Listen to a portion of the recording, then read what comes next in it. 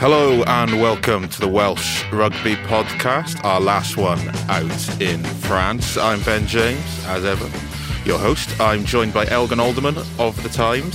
Elgan, the tourist, we should say, after the last 40-odd days in France. How are you doing? How are your energy levels, first of all? It's been a terrific singing tour, primarily, with a little bit of rugby involved. I haven't had that many quiches Lorraine while I've been out here, but I did just have another one. The highlight, though, was when I had 3 in one day, which was the great moment of the World Cup, really, that people won't have noticed. But for us, it was certainly one of the great moments when I went back for my 3rd quiche on the same day in Versailles. Otherwise, been some great rugby. We've just had a phenomenal quarter-final weekend.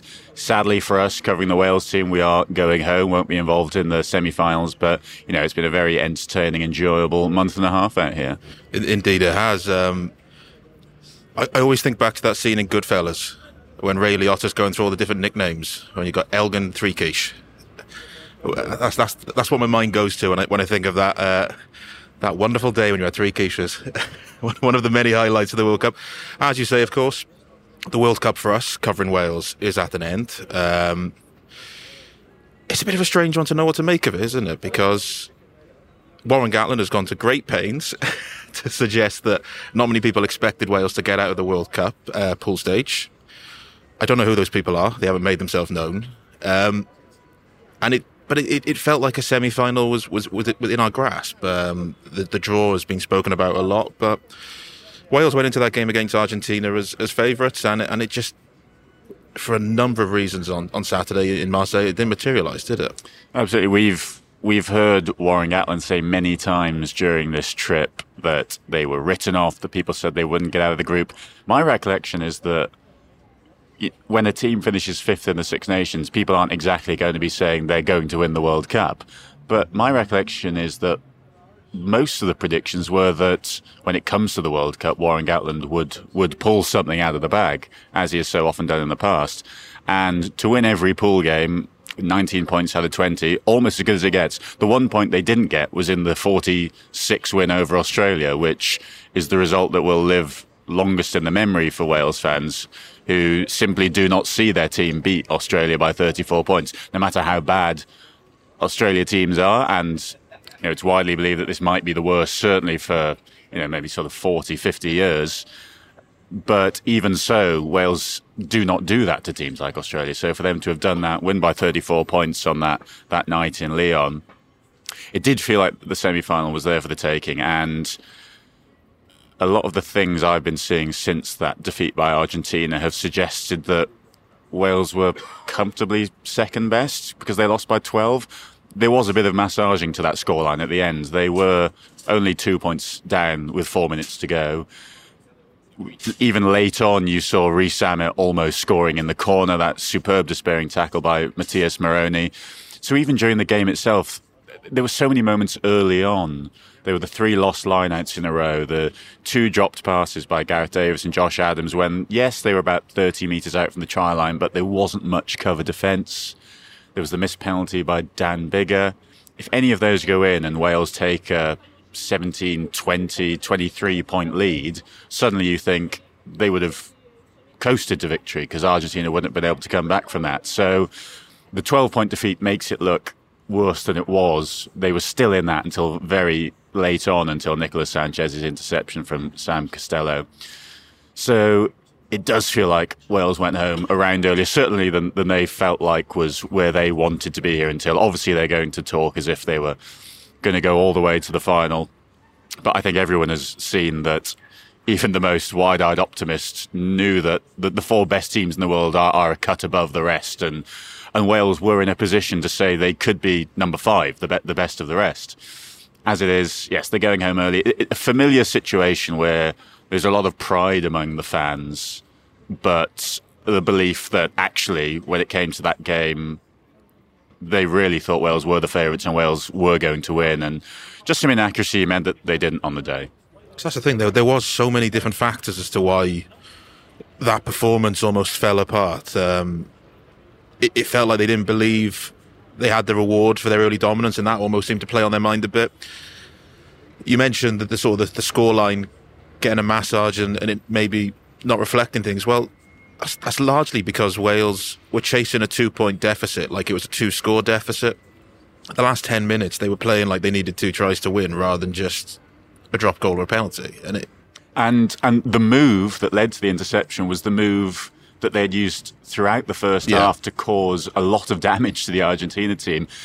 There haven't been many times I remember seeing a Wales team shipping it so wide, so early, so well, and making yards down the wing. Often, I think there was one game earlier in the tournament, I can't remember which one it was right now, but there was one game earlier in the tournament where I think Lewis Rees-Hammer got the ball 2 times or something in the match. In this game, he got it about 3 times in the opening 15, 20 minutes down that right wing. You saw George North making yards out wide. You saw Jack Morgan sidestepping people in the 5-meter channels because, well, what doesn't Captain Jack do? But there was sort of a sense of poetic injustice that it was going for that move one more time, the traditional Johnny Sexton loop. That on this occasion, with Sam Costello at 10 rather than Dan Biggar at this stage, didn't quite have enough juice on the pass, and it just floated up nicely to Nicolas Sanchez, who had gambled on getting in the way, and it paid off, and he had the gas from, 50 metres, however far out he was. I did enjoy Gatland post-match saying, well, maybe he could have tried a double miss pass, because that to me reminds me of every YouTube comment or Twitter comment I've ever seen. Like, if you watch Mark Jones's near try in 2008 against France, the amount of people going, well, if he just kicks it to the corner, you got Shane on the other wing and he gets over, and it's I suppose he could have done that. It's all very easy in hindsight. And there'll be bits that we've mentioned the bits that are in Wales's control. There were bits that weren't in Wales's control. I know there was a lot of stuff post-match about the Guido Petty hit on Nick Tompkins that wasn't penalised. Again, though, that wasn't in Wales's control. Yes, if it had been penalised, not even just a yellow card, but if it had just been penalised, then suddenly they get to clear their lines at 17-12 with 13 minutes to go. But again, that wasn't in their control. Equally, the rare sight of Jaco Peyper going off injured after 13 minutes for Carl Dixon, the referee, who then makes that decision later on. Warren Gatland said afterwards that having prepared for Jaco Peyper's interpretations of the game, they thought it was going well and they had a good relationship with what was going on. And he said that did unsettle them slightly. But again, that's something that wasn't in Wales's control. And overwhelmingly, there were several things that were in Wales's control that fundamentally lost them the game rather than things to do with the referee. I mean, for starters, I don't think Jaco's ever going to want to referee a Wales game again. After the Vahima elbow 4 years ago and now this, Wales have ended his tournament. two campaigns in a row. But what was your take on the Guido Petty hit on Nick Tompkins? Because in the stadium, I was certain that's at least a penalty, if not a card. And I thought, well, I think most people would be unanimous in that. But then looking online at the reaction, everyone's saying what a good decision it was. Now, some of those are Irish journalists, and it's not like them to to have a hot take when it comes to these sort of things. But it actually feels like the online consensus on this is that Carl Dixon got it right. Watching it, I just assumed it would be a penalty. And not necessarily a card, but I just assumed it would be a penalty based off everything we've seen in rugby from the past 5 to 10 years. What really pricked my ears up was when Carl Dixon said to Dan Biggar, and Dan Biggar was furious about it. He'd gone. We've seen him, we've seen him remonstrate with referees before. This was one of the all-time remonstrations from Dan in what is now his final Wales appearance, and that was presumably playing on his mind at the time, knowing that decisions like this could end his Wales career if they lose, basically.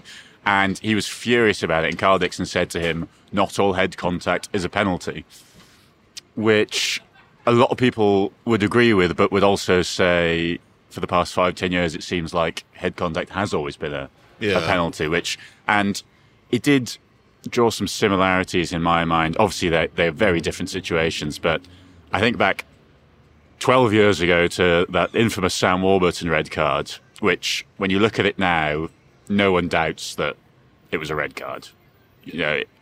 But what I remember at the time thinking, and at the time I was just a naive 18-year-old boy, watching Wales in my first year at uni, homesick no doubt, so I didn't know what was going on with my emotions. But I just remember thinking at the time that it felt like the interpretations of something had changed in a World Cup semi-final, because I remember at the time thinking we've seen tackles like that in previous rounds that haven't received this interpretation. So while they are very different situations, my mind did turn to that slightly. It did feel like a slightly different interpretation in a World Cup quarter-final than we've seen in previous rounds, years, tournaments. But again, I want to say at this juncture again, there were far more things in Wales's control that lost them that game than that one decision. Yeah. And I mean, Josh Adams probably should have had a card in the first half. Yeah, quite possibly. And that was a weird one, because Dixon talked about a wrap. That was an interesting one, because that was a prime example of where rugby has gone down the road of viewing things as kind of black and white process rather than the nuance of why people do something, motive, because it did sort of look like he just fancied, in a big occasion, and Josh Adams is always fired up for big occasions. It did look like he just fancied sort of reminding Thomas Cabelli, I'm Josh Adams and I'm here. And he did just sort of dip his shoulder into him a bit. And from the black and white facts, yes, you can see why it was penalty only, but you do wonder if rugby should think, well, actually, I think there might have been some meaning behind why he did it. Therefore, we don't just consider, I think he's wrapped. I mean, it wasn't really a tackle situation at all. It was off the ball. Thomas Cabelli didn't have the ball. It wasn't really a tackle. So that was another interesting one. I agree. I did think he was lucky not to receive a yellow card for what it looked like to me. And it's almost because of the situation where the ball's gone and play's effectively ended. I think Adams does start to wrap, but then because play's ended and he sort of drops the shoulder, he stops wrapping. So it makes it even more sort of baffling as to why Carl Dixon has got to that point. But yeah, a very just a bizarre way of looking at things. Again, it's all out of Wales's control, and at the end of the day, they're out of the World Cup. We now know our quarter-finalists. You take your Wales hat off. It has been semi-finalists. You're right. You've gone back in time. Are Wales still in the World Cup? Wales is still in the. I've checked the permutations, and Wales is still in the World Cup. I'm not sure if it's head-to-head or points difference, but they might still be in the World Cup. I can't quite remember. In the 40-odd days we've been, we've had a lot of fun with the permutations with World Rugby's mathematics. I did hear one of the boffins in Roland Garros, their head centre, discussing what would happen if Argentina beat Chile 400-0. and to think we had too many one-sided games in this World Cup. But yeah, we know the semi-finalists, and it was a fantastic round of quarterfinals, wasn't it? In that sense, and I'm speaking to Scotland and Ireland right now, and maybe a little bit of France, the draw worked. There are upsides to all manner of possible draws. Yes, we don't have the 4 clearly best sides in the world in the semi-finals, but equally we had 4 very close quarter-finals that have ended as a 4-point defeat, a 1-point defeat, a 6-point defeat, and Wales and Argentina, which was the biggest margin of 12, as we've discussed, was only 2 until 4 to go. So you're looking at a situation where 3 of them are within one try of the other team winning, and the other one slightly more than that, based off some late shipping of points as Wales chased the game. So you compare that to previous quarterfinals. I'm thinking of New Zealand Ireland 4 years ago, 46-14. Argentina Ireland. I'm not picking Ireland intentionally, but they're the first. New Zealand France. They're the first 2. Yes, that's the biggest one. 62-13. Yes, there we are. That was almost a 50-point shellacking in the quarterfinals. So you think back to previous years, and there tends to have been 1 or 2 really one-sided ones in the quarterfinal, and the lopsided draw, which was done too early. I make the very pernickety caveat to people when people say that the draw is wrong. I say the draw isn't wrong. The time they did it is wrong. What the result of that draw is might change in the months before a World Cup, because teams will get better, teams will get worse. On this occasion, the draw was too early. 3 years is far too early. But what it has served up is 4 excellent quarterfinals, and Well, who knows what will happen in the semi-finals? Maybe now the semi-finals will be 30-point victories for two teams, so who knows? Yeah, they could be, but then I think you look at those two semi-finals and there is the prospect of them both being close. No, they might not be, but Argentina, I think from the Marseille side of the draw, of all the semi-finals you look at where you think, okay, well, that could be close. The All Blacks against Argentina is probably the one. I think Wales against Ireland or New Zealand right now, that's probably going to be a comfortable win. And we were thinking after the quarter-final that if Wales had won, they'd have been in a bit of injury woe about who's playing where. That's a familiar story for Wales at World Cups. They sort of go through their best players to get that far and then just sort of run out of steam when the key players are out injured. Which is odd because it felt like it was all going perfectly well in this World Cup. In the pool stages, there was almost nothing to worry about. Reffel had a slight injury, and with the sort of time in between games, we've had weeks between games now, at one point 13 days. It's a more spread out tournament. It felt like it was almost better aligned for Wales to play that physical style of rugby and make it through, and then in the space of a week and a half, almost drop like flies. Yeah. Question marks over Dan Biggar, question marks over Liam Williams, question marks over Gareth Anscombe, who would have possibly vied with Biggar for the first choice fly half. Would have been able to cover fullback as he's done in an injury crisis before at the World Cup in 2015. And obviously the big blow of losing Talupe Faletau was the big one. And you'd think this would be the last World Cup he'd have featured at, and he missed the 2019 one as well. And yeah, it does get you thinking when people put so many eggs in the World Cup basket, how it is just down to luck sometimes whether you ever get to play there at all. Yeah, because that's what we've seen with Ireland right now. I mean, they've been the dominant force for 2 years, and it was all on this World Cup, and they're out in the quarterfinals yet again. And on paper, it'll look no different to all their previous ones, and yet they were so well prepared for that. They were so good in the pool stages. Even, again, the barest of margins.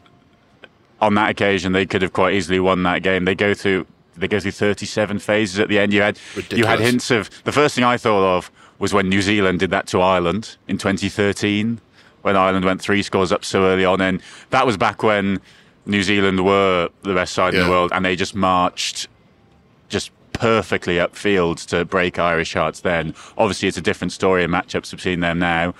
And my head turned to that. It also turned to the Johnny Sexton drop goal when they marched through, possibly, I think it was about 40 phases then as well in 4 minutes. And you did think they're just building so neatly here, they might do it again here, and just came up short. Again, there'll be question marks over Sam Whitelock's turnover at the end, as there always are. I mean, rugby is, we've seen a lot of referee complaining about these quarterfinals. We've even seen the usually unflappable Antoine Dupont saying some things about the standard of the refereeing.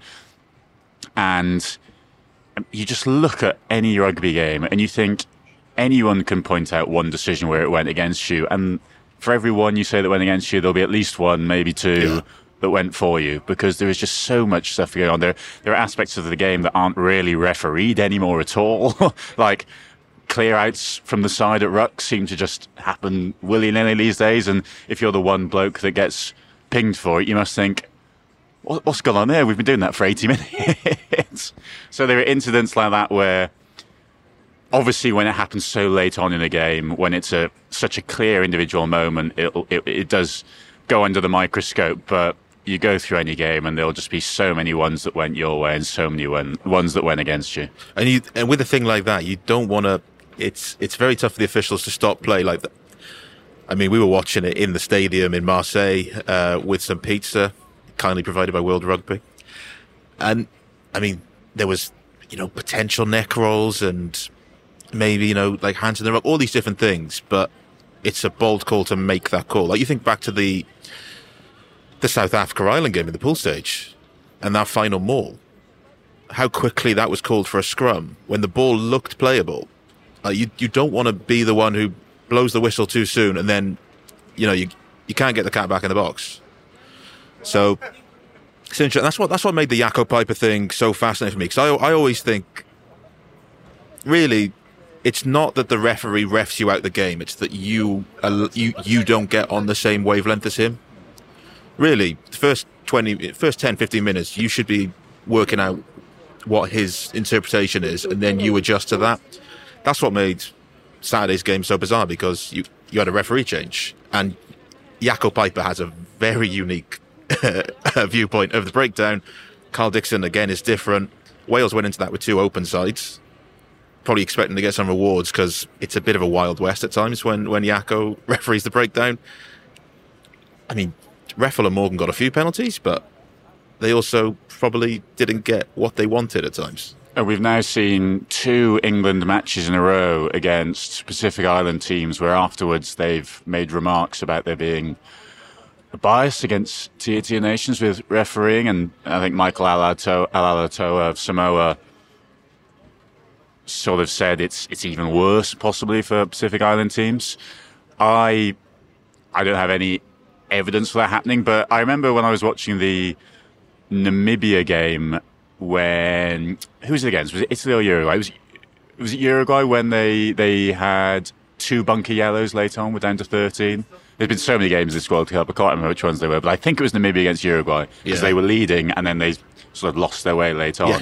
Yes. And I remember thinking that, is it simply down to that lack of exposure to the top level just means that they're not quite as good as being street smart around referees and knowing what you can get away with? Obviously, you think of Sir Richie McCaw and his famed invisibility cloak, that what made him so good was that he knew how to get away with things.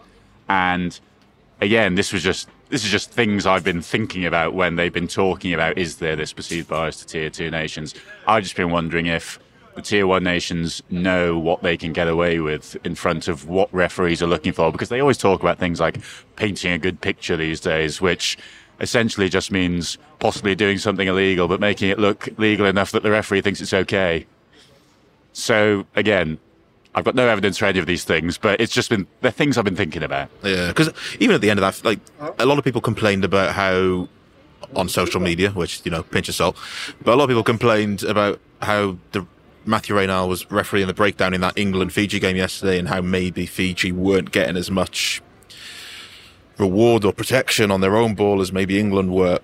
And again, you don't know if that's true. But then certainly that last passage of play when Fiji were trying to win the game from deep, and I don't know if this is because they were out on their feet because they were knackered and they were chasing a 6-point game, or if they were paranoid about Reynal's interpretation of the breakdown, but they felt like they were committing so many men at breakdowns that England could just keep 14, 15 men on their feet, and Fiji had 4 men at the breakdown. And it's like, you're never gonna score from deep doing that. So that was, I don't know, at the time I was thinking, I wonder if this is a reaction to Reynal, or if it's just a case that you've played 80 minutes of quarter-final rugby and you're terrified of losing it, and you're almost sort of gone into your shells a bit. I don't know, it's all hypotheticals, isn't it? Yeah, as we say, the semi-finalists are done. Wales's involvement in the tournament is no more. What are some of the highlights in terms of Wales at the tournament, on or off the field? Maybe less off the field. On the field, during the Six Nations, it just looked like Wales didn't know what they were doing. The ball in hand, there was no sort of sense of plan.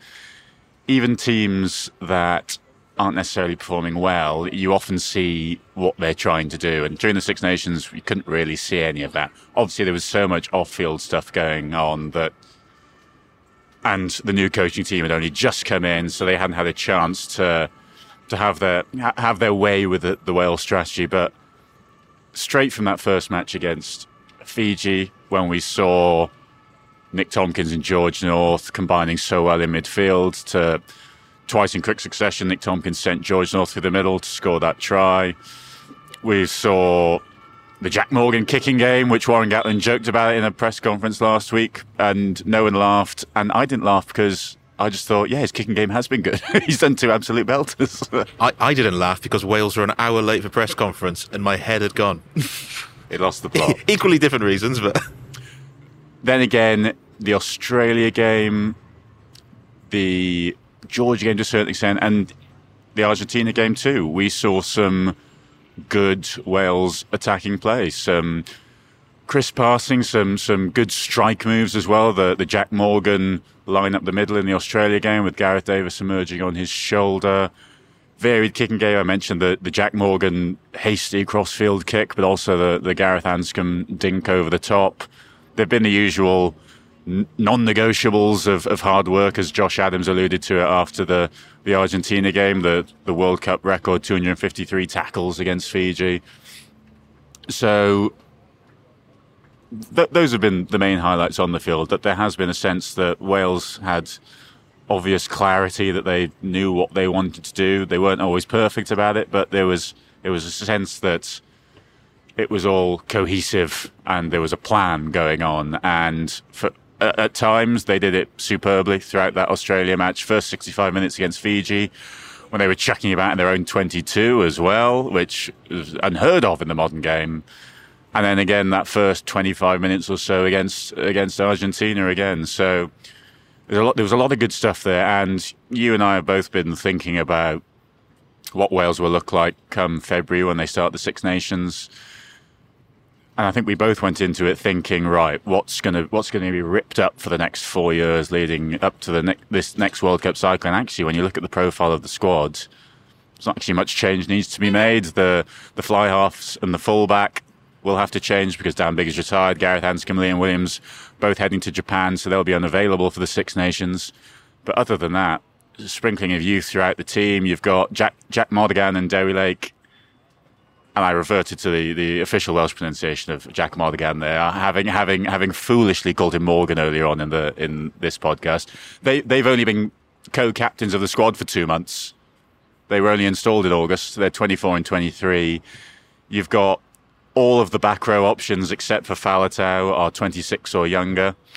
You've got David Jenkins, who's the alternate second row, is 20. Christians is covering the back five of the pack at 21. Sam Costello at 22 is set to be the fly half. Most of the back, Rio Dyer, who might end up becoming first choice wing, should Josh Adams or Lewis Rees-Zammit fill in at fullback. He's 23. Lewis Rees-Zammit's only 22. So right throughout that team, there are still players that will be young come 2027 still. And even some of the senior players like Adam Beard, Thomas Williams will be 31, 32 around there. Nick Tompkins will be 32 in 4 years' time. So you can keep the likes of the starting props, Will Rowlands, George North in the team, because they're only in their early 30s now. Throughout the rest, plenty of youth. There should be more youth to come, hopefully. And there's not actually much ripping up that needs to be done when they take to the field in the Six Nations. No, there isn't. And I think that was one of the, to quote many of our learned friends in sort of the Welsh squad and amongst the World Cup, that was one of the key learnings. The word of the World Cup, learnings. Yeah. even Gatland started using it now, which I'm quite enjoying. Was during that last 20 minutes or even 10 minutes against Argentina, all right, Wales did not get over the line, and they probably learnt the hard way some things about game management in what was a proper pressure cooker. And I mean, the group stages obviously had pressure, but a World Cup quarter-final is different once again. But looking at that team, you're thinking, right, well, this is Jack Morgan's first quarter-final, Derry Lake, Rio Dyer, Dav Jenkins, Chris Chunza, so many boys, Costello. They'll have learned so much from that. And it's how they take the learnings in the next 4 years. Derry Lake speaking after the match. Firstly, as Derry Lake admitted during one press conference in the tournament, heat affects him quite badly. He sweats quite a lot. He's come in to talk to us drenched in sweat. And he was a bit sweaty. He'd possibly had a shower as well. But there was the sense that there had been some tears in that changing room. And he said, when you're dealing with a quarter-final defeat with tears in the changing room, you go through that and you work even harder to make sure that doesn't happen again. And so many of those young players, yes, they'll have gone through that now. They'll have gone through a proper World Cup campaign with Warren Gatland, where they've been together for almost 5 months. They'll have seen what it's like when the Welsh rugby team is doing quite well for a change, because you think of someone like David Jenkins, who made his debut in the defeat by Georgia. For him, his entire Wales career to date had essentially been player strikes, 5th place in the Six Nations, and a coach sacked in November. There's a lot of boys from the 90s going, yeah, that's what it was. There was 30 years where that just happened non-stop. So for a lot of young players, they won't have experienced what it's like being in a Wales team that wins a few games in a row, that has that huge travelling support in France, and the supporters have been magnificent in every city we've been to. A word for them. And Josh Adams, ever the thoughtful speaker as he always is, did thank supporters when he's speaking afterwards, aware of how much it costs and how difficult it can be to get around. And we've seen strikes in France this weekend that mean people have been thumbing lifts to get from airports in the wrong French city and things along those lines this weekend, and early morning buses and all sorts going on. And so, yes, for this new emerging generation, they'll have experienced what it's like to have a bit of positivity around the Wales team for the first time. Absolutely. And highlights off the pitch. You mentioned the fans. That's an obvious place to start, I suppose. The singing in the cities before the match has been a superb just start to the day, really, where you've seen the sea of red jerseys come together and sing. There have been individual WhatsApp groups for each flash mob in every city, and one of them has already been renamed Six Nations Flash, so they are preparing to bring it back to Cardiff and maybe the other cities of the Six Nations as well. That's been superb, just seeing all those red tops around, enjoying following the Wales rugby team around after the difficulties of recent months. So that is, for me, the clear and obvious highlight off the field for the World Cup. And it's given us a chance to flex our vocal cords, isn't it? We both like singing. We do both like singing. And we've needed not even a first invitation, frankly, to sing along either. I mean, some lesser podcasts would have asked you to sing by now, but I won't fall into that trap. It's fine, they don't listen. But yeah, just an experience. I like all the podcasts I appear on, for the record. I do not align myself with Ben James's opinions. That's a statement. That's a statement befitting the podcast we're talking about. I mean, as it's your first World Cup, covering it as a journalist is mine. I guess, sort of pulling back the curtain a bit and offering an insight to the listeners. How have you found it covering it? Because again, I'm wary that journalists talking about journalism is a bit like when Hollywood makes films about Hollywood and expects people to care about it, and they don't. But it's been an interesting experience covering this World Cup for a number of reasons. For start, I think this is our sixth week here, and we're only just past the quarterfinals. It's been a very spread out tournament, hasn't it? It's been a long tournament. Having 13 days off in between matches is a bit bizarre, and it does feel like you lose a bit of momentum. After that opening weekend, which everyone loved, to then not have a game for 3 or 4 days, that felt like, we've just inflated this balloon and now we're just letting it deflate for a few days again. Obviously, there are difficulties in planning and logistics for player welfare, for ensuring that the smaller nations don't have only 3-4 day turnarounds like they've had in previous World Cups, and that's all a noble pursuit. But pretty early on in this tournament, there was talk about how it could, and I think should be, a 24-team World Cup in 4 years, and actually that could turn it into a slightly shorter tournament, because you have the 3 pool games going straight into a last 16, quarterfinal, semi-final, etc. So I think it could do with a bit of tightening. Again, it's a bit different experiencing it in France rather than in Wales itself in the UK. You don't know quite so much how it's being consumed there, but you see what the excitement's like when match day happens here. It's slightly more difficult to watch all the games that you want to when you're out here than when you're at home and you can just pop home over the evening to watch the game.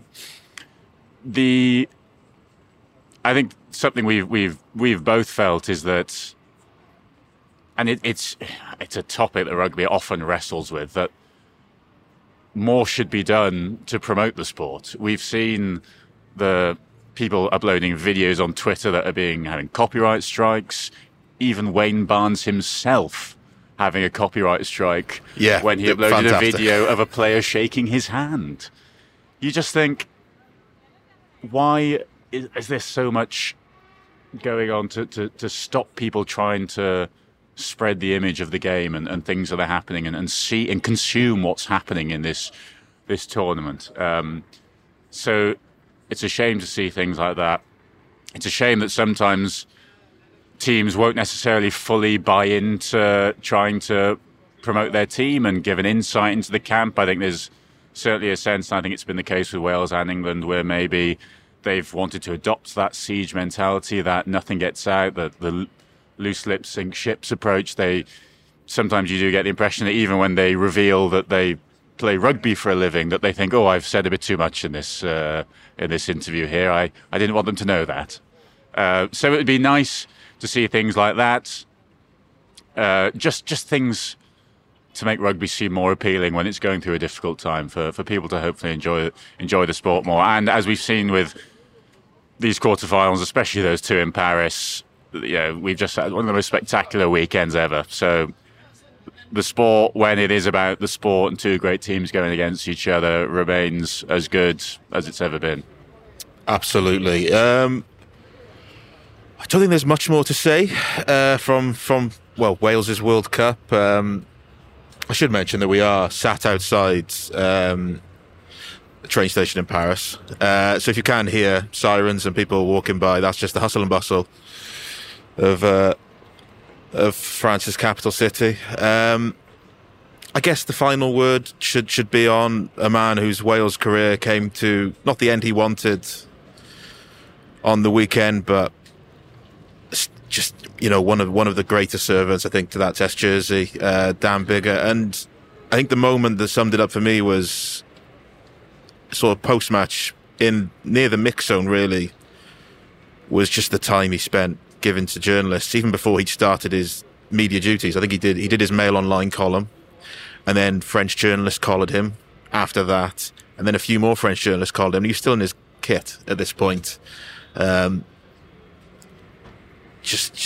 amount of time he has for journalists and just people in general, I think it does speak volumes of the man. And it's at odds with, I think, the reputation people who only see him on TV have, because he is a fiery, tempestuous character when he's on the rugby field. People think of him as being someone who's petulant and moans at decisions a lot because he is such a fierce competitor, but off the field, unfailingly polite, time for everyone.